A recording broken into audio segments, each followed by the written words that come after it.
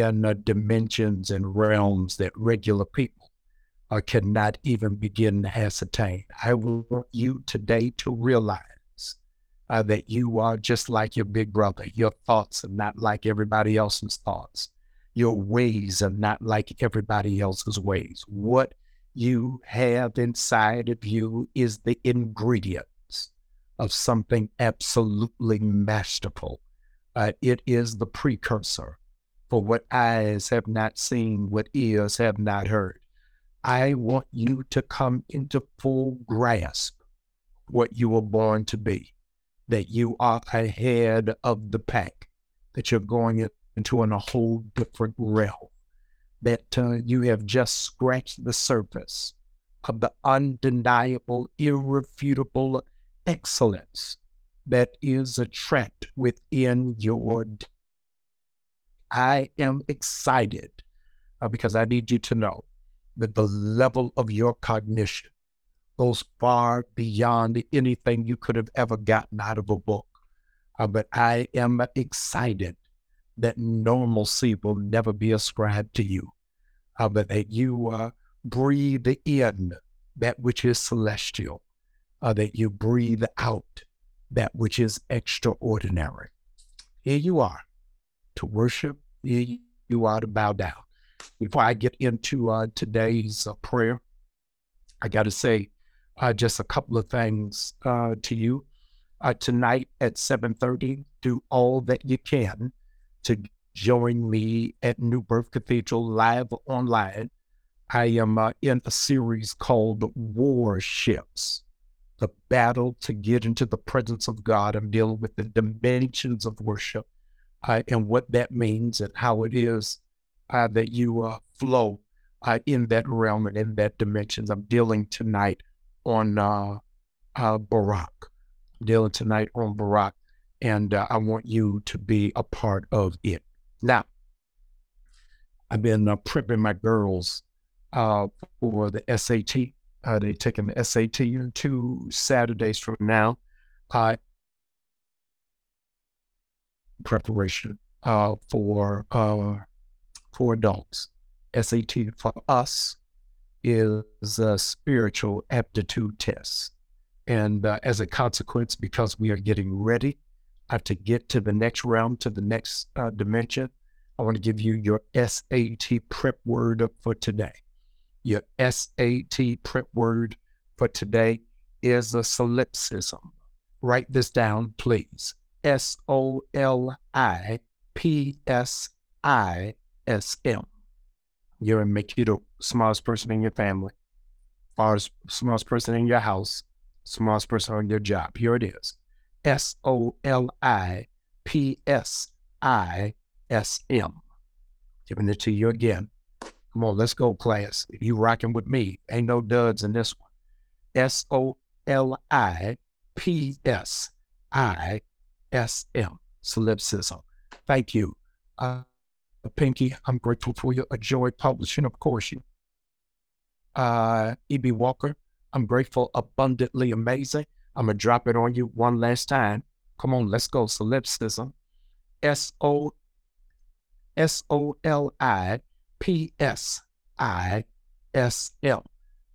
Yes, kisses, you got it. Solipsism is the philosophical thought that there is no mind outside of my mind. There is no mind outside of my mind.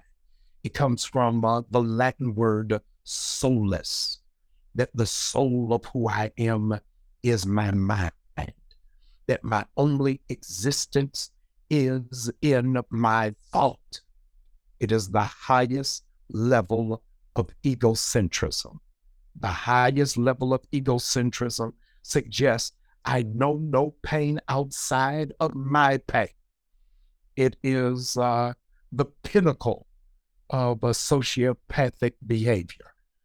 It is to suggest that nothing exists outside of my world, that there is no existence outside of my being.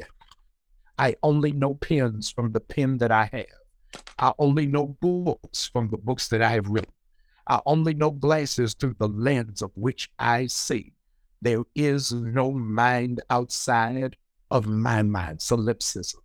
Now, the amazing thing about this, I learned this while I was studying in Oxford, is that no great philosopher has ever unpacked solipsism. You can't find any writing on it on Aristotle. You can't find it from Socrates. You can't even find it from Descartes. That they minimized it as something that should be dismissed because how can one possibly think that there is no mind but their own mind? It is the complete absorption of self.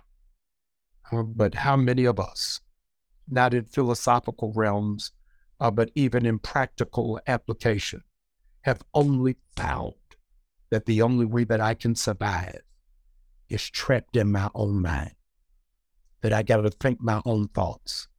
For me to go beyond what it is that I am thinking is high risk because there is nobody who will understand it. Solipsism.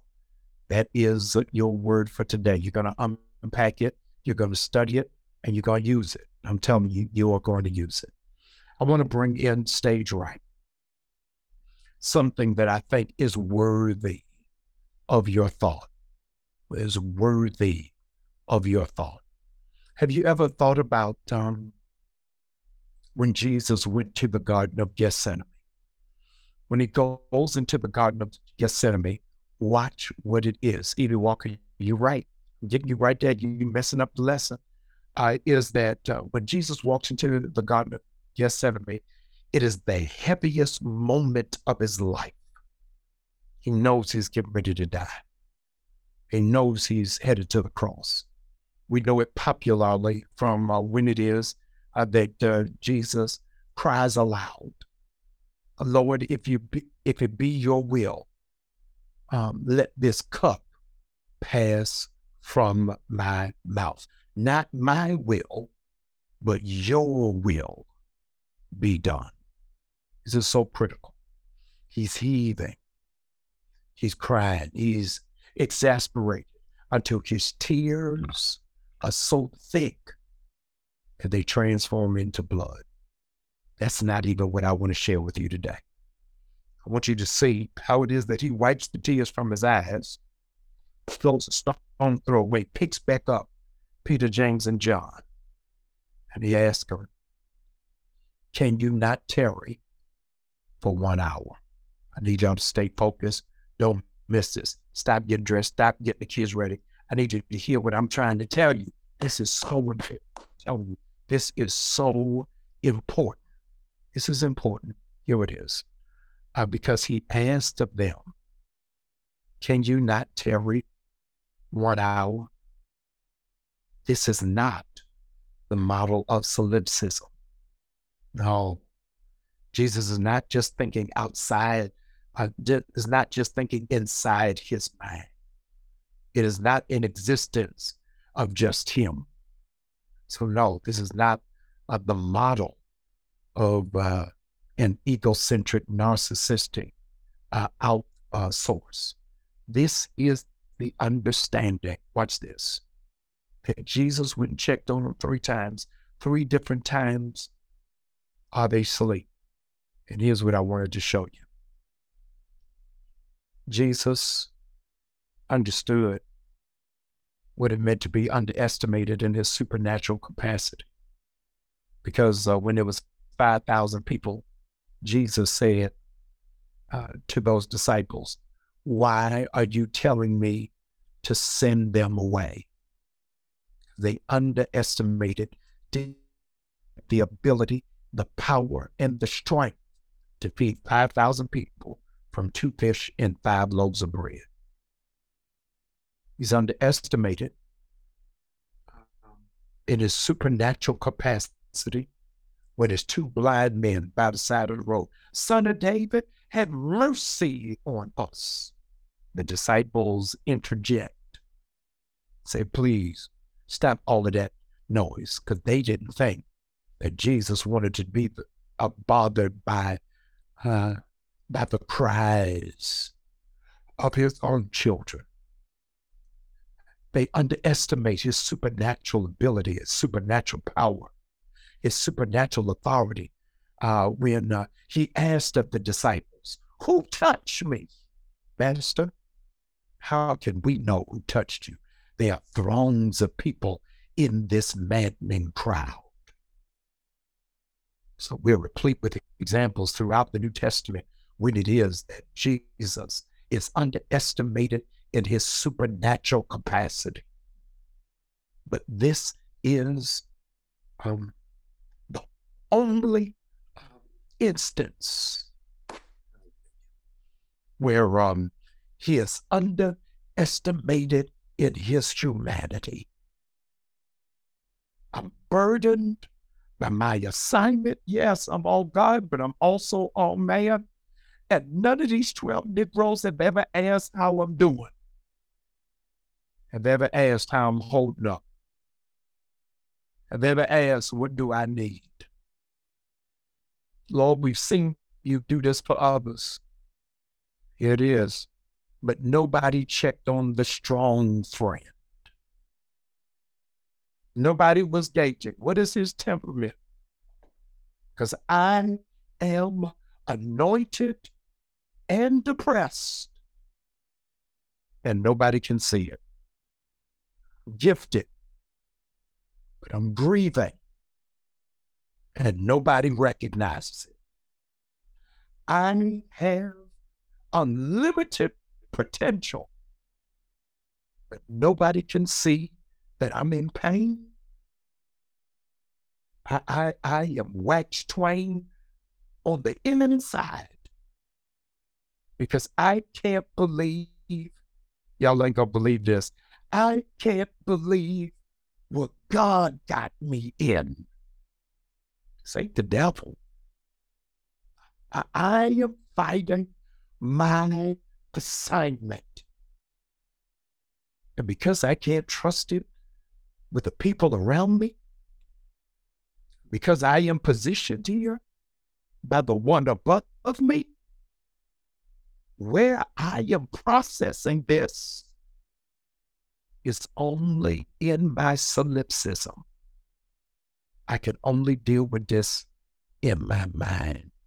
Oh, God, I'm talking to somebody here whose therapy is in your head. Walking yourself back off the cliff is what you do for a living. Not allowing yourself to snap and curb out is what you got to process in the car before you get there. Taking a deep breath before you answer the phone is what you function on the regular. Not blanking and cursing out all the kids is a skill set that everybody does not have. So when I am dealing with self-sufficiency, I am dealing with not just stridently soldiering on. Dealing with those of you who need God to help you with all of the minions that are in your mind. Forget bipolar. You have multiple personalities in your head who you don't give permission to speak. It's self-sufficiency. What I got going on in my head is unbridled rage, unrequited forgiveness. It is resentment over what was done to me. Unexacted revenge that I am prepared for the consequence. I'm not even shook by being exposed because I'm holding on to this. And I elected to be angry. I have chosen to hold this grudge.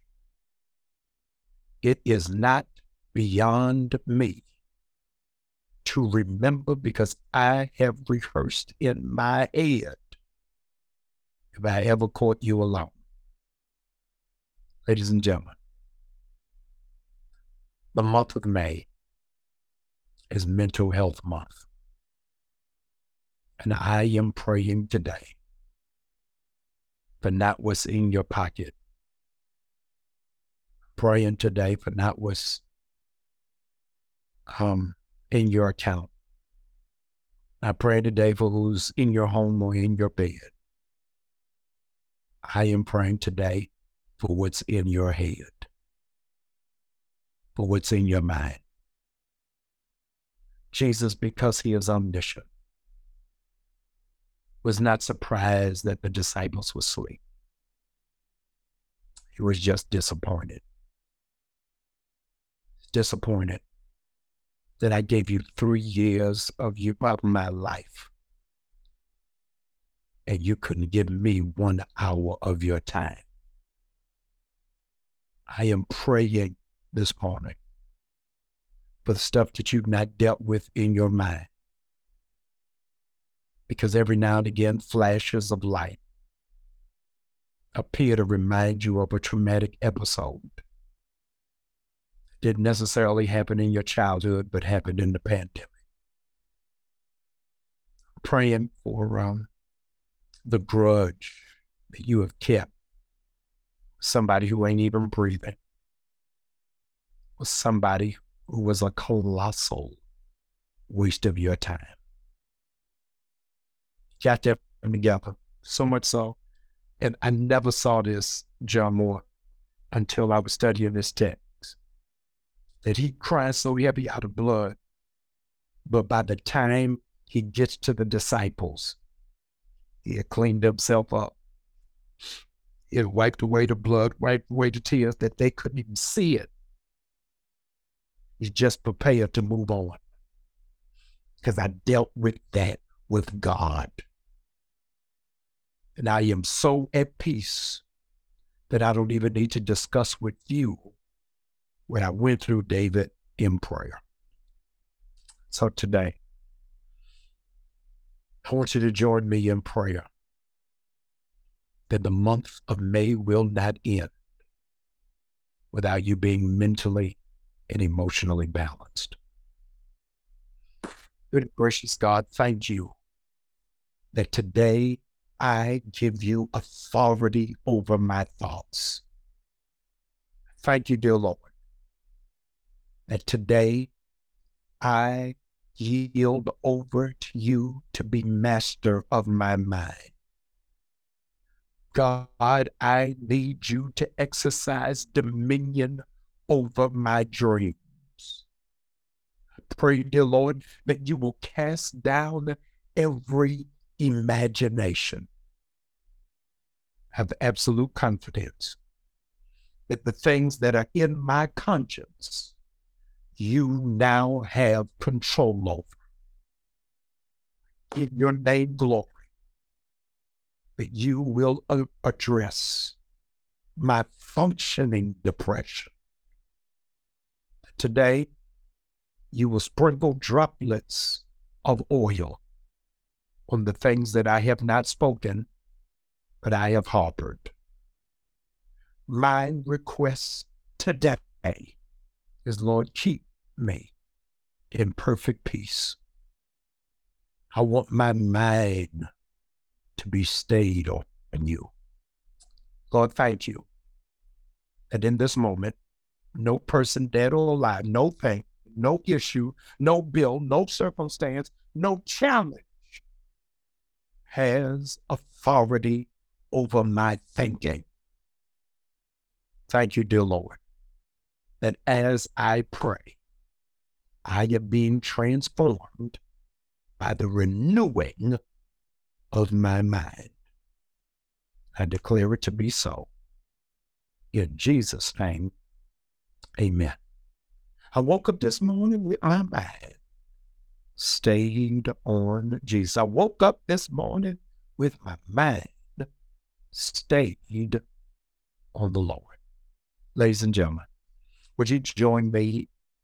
Sacrificial seed, $30 on this day. That's what I'm asking. So the sacrificial seed, well, let's do 31. No. Yeah, let's do 31. Believing by faith that in the month of my mind is going to be recalibrated.